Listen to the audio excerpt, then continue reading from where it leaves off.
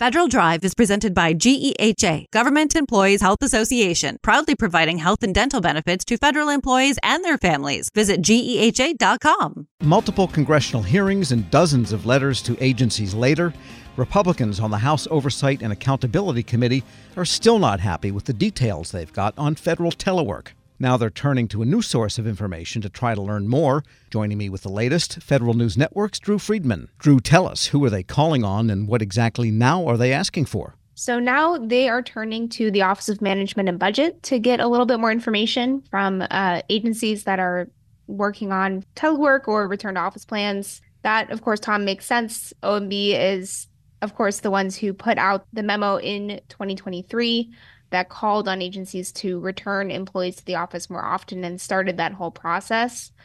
OMB has what are called work environment plans. This is something that agencies were required to send them as part of that return to office memo that we saw last April. And it outlines individual telework and return to office policies for agencies. So now you have members of the House Oversight and Accountability Committee wanting to get copies of those reports. They've, of course, been looking for more detailed information on returning to the office for many, many months now. Right. That was the memo that talked about the healthy workplace and healthy environment. It was like 19 pages of dense prose that very few people could understand. Yeah, the idea there was, they called it organizational health. So they're looking at, I call it return to office memo because that's what most people might know it as, but it's more generally this idea of, having a workplace that makes the most sense for productivity is how OMB puts it.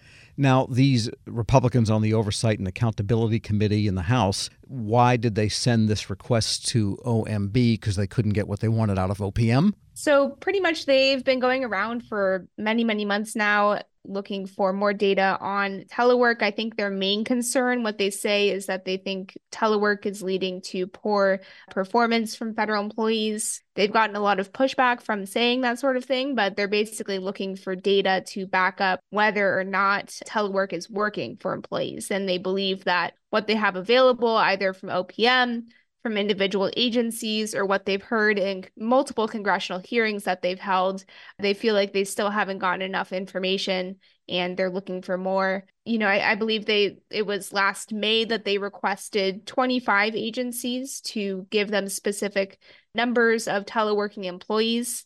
And they said that in the responses that they got from agencies at that time, there were 11 of them, so close to half, that weren't able to give those numbers of teleworking employees for one reason or another. And besides data for agencies that reveal it, how many people work and telework how much time, what other data is actually available? Is there data, for example, that ties outcomes or productivity to telework? So this is the part that is really interesting. And I think the answer is really that it just depends on the agency. Every agency is a little bit different in the way that it collects telework data, in the way that it measures performance or productivity, which makes sense. Agencies have different missions or different ways to measure whether or not their employees are doing well. But overall, the Office of Personnel Management, or OPM, issues an annual telework report to Congress, and that's where Congress gets its main source of information on the percentage of employees who telework, how often they telework. And OPM, in their most recent report, talked a lot about the benefits of telework.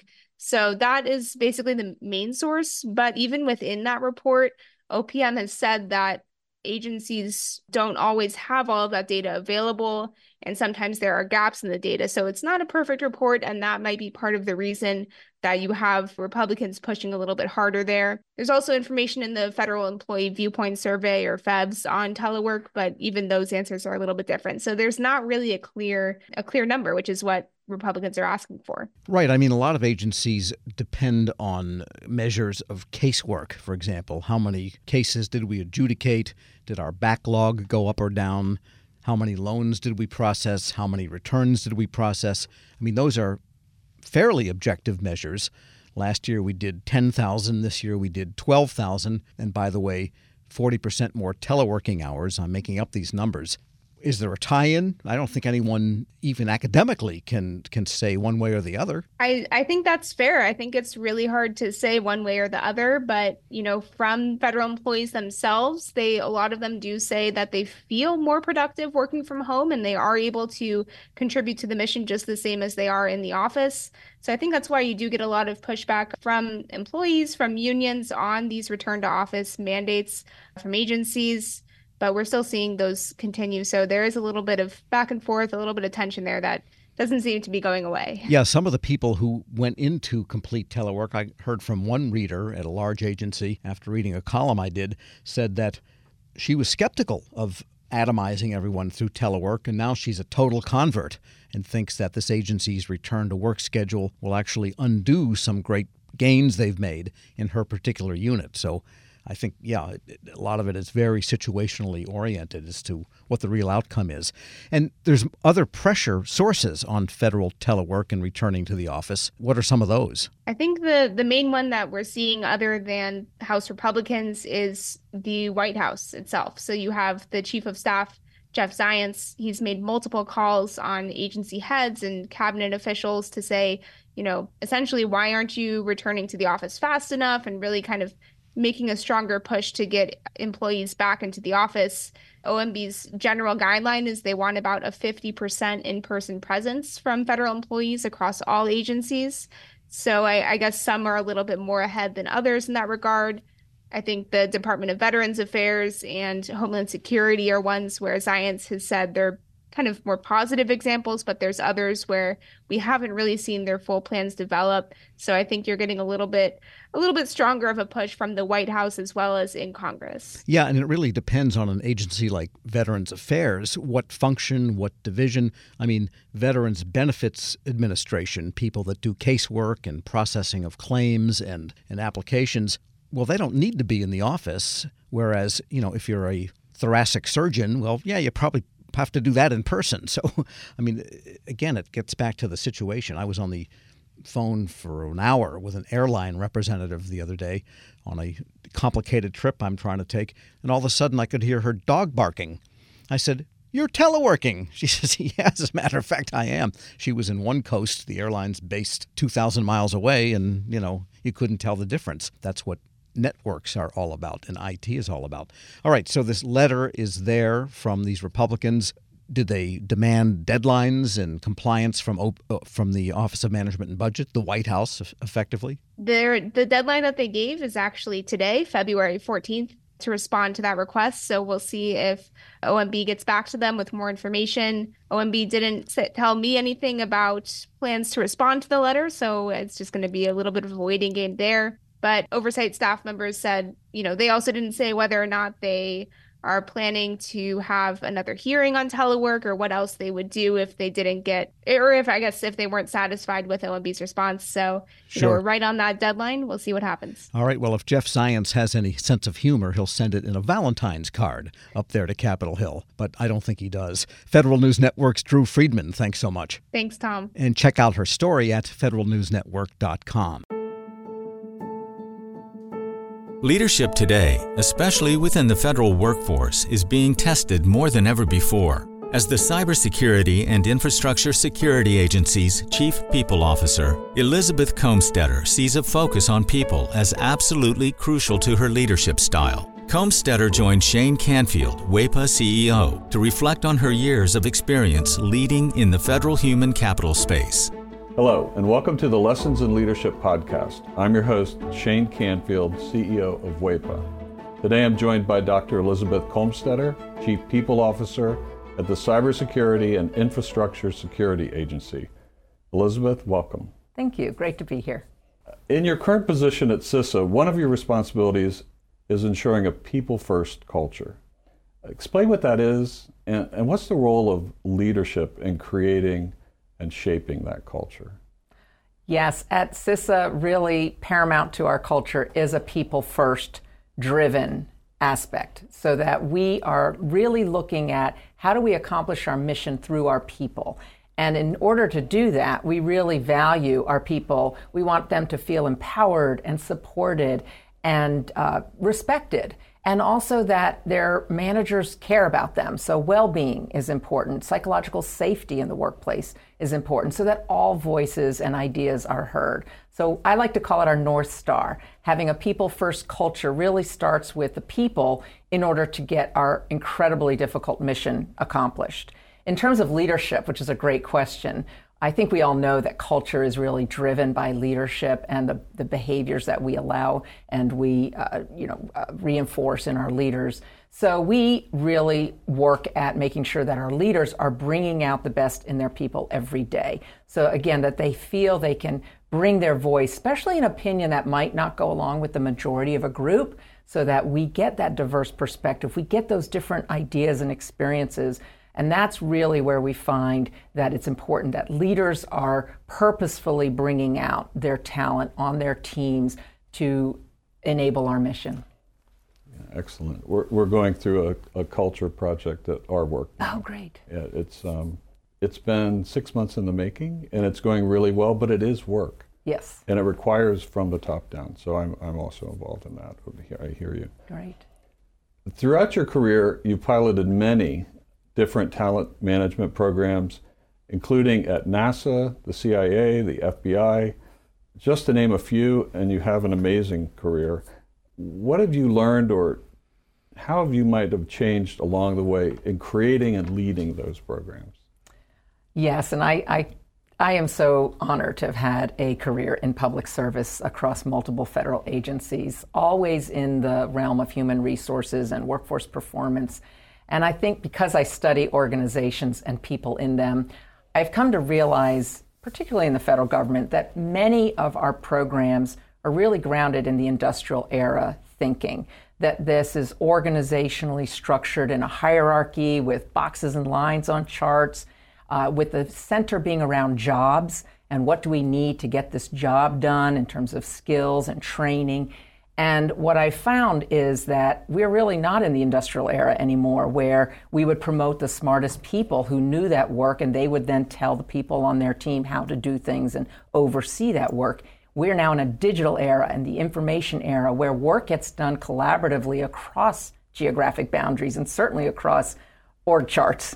So we like to call it networks or hierarchies, and we really need to, again, unleash people so they can find those other people who are working on similar problems or have the right ideas. And so I really like to think of our work now in the talent programs being human-centered. It's more about the user and the experience than about the rules and regulations. So although we have to have rules and regulations, certainly in human resources, is that person experiencing what they need and getting what they need for their role at that time? So not so much on the job, but on the person. So for example, we're recruiting. What's the applicant experiencing? Because if they're not having a good experience with our organization from the time we're recruiting them, they're going to go work for somebody else. Same thing with like first-time supervisors. We know they need certain training, but telling them to sit in a class for 1 week and then hope a year from now they'll remember what they learned to apply, that's not really human-centered. The human-centered is, what do they need when they need it? And building modules or just-in-time training and bringing that to the people, to that user as they need it. So that's really, I think, the most important focus of talent programs today in this era to enable the workers to be the best they can be in their roles. Excellent. New thinking. This is always an interesting question. Has there been a time when, as a leader, that you've made a mistake? And what is that? And I think most important, what did you take away from that? What did you learn from that?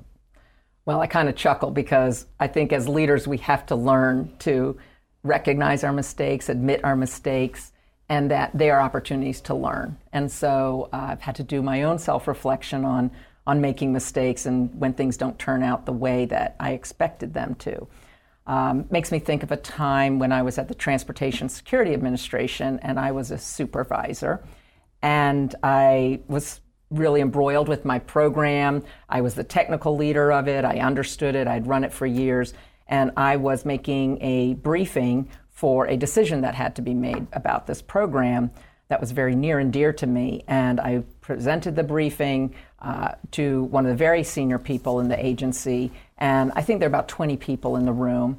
And I had gone through the briefing, answered all the questions, and that leader then said, okay, I'm going to go around the room and get everybody's opinion, and then everybody gets to vote, which kind of set me aback because there were people in that room that didn't have any technical knowledge about my program. She even turned to the executive assistant there, taking notes on the meeting, and said, go ahead, and I want to hear from you. And I realized, in hindsight, I had stopped listening. I had been in transmitting all of my knowledge and what I saw to be the right way, and I was not listening to different perspectives in the room because I didn't value that they were bringing any kind of input to this particular decision. And it didn't go as I had hoped, and I left very disappointed and was busy blaming the senior leader and how that meeting was conducted, that she let all these people have opinions when they didn't know, in my mind, didn't know what they were talking about. And so in reflection on that, I realize, and now as I've moved into more senior leadership positions, I realize that was a mistake, that it actually is really important to listen, especially to people who have different perspectives or at a different point in the career, not just the people who know the program or the technical really well. And so that was a mistake I made, and I realized in my own sense I wasn't listening to very different opinions, and I probably should have, because I would have learned more about what was needed for this program going forward than just leaving, getting upset that it didn't go a certain way. So I've really practiced active listening. I've practiced making sure there's very different people on teams and certainly on committees or councils, that we need early careers, people new to the agency, people who haven't walked in the shoes of the technical workforce, because they're asking questions we need to hear for these programs to be successful. Excellent. Your career in talent management means your work is very closely tied to people. And even your title, Chief People Officer, what does that mean to you to be a leader in the federal system with that focus? Isn't that a great title? I just love the title Chief People Officer, and I think it's my dream job, really, to be focused on people and culture and the workforce strategy for the whole agency. And I'm just so excited to be at CISA at this point in time. We're only 4 years young as an agency, so we're really still creating who we're going to become as an agency and what is our culture and what kind of people and talent do we need to be sure we have to be successful.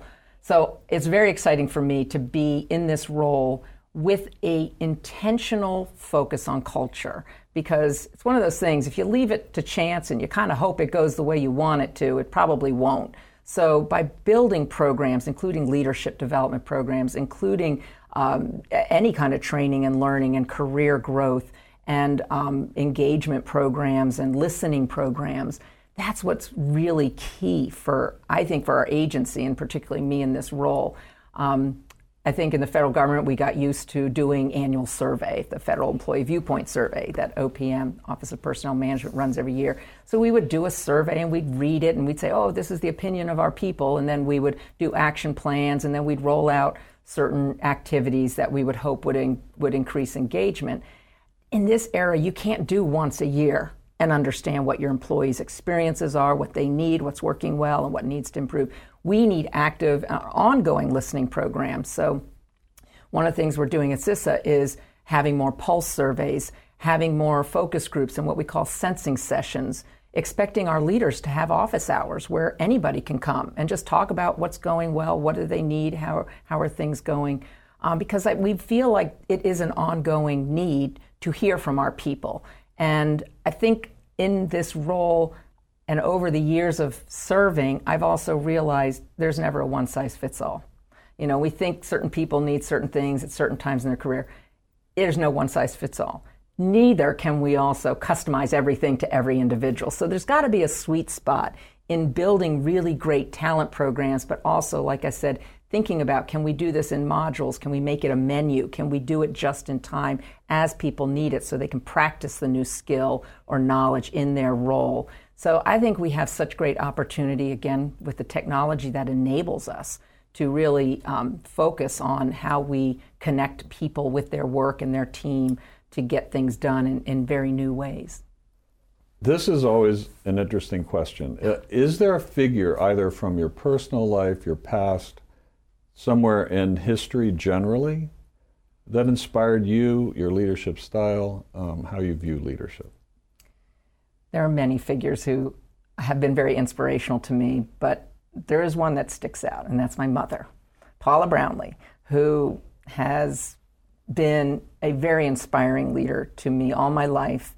And I think because, first and foremost, she had a strong family and a strong career. And that's something I always wanted.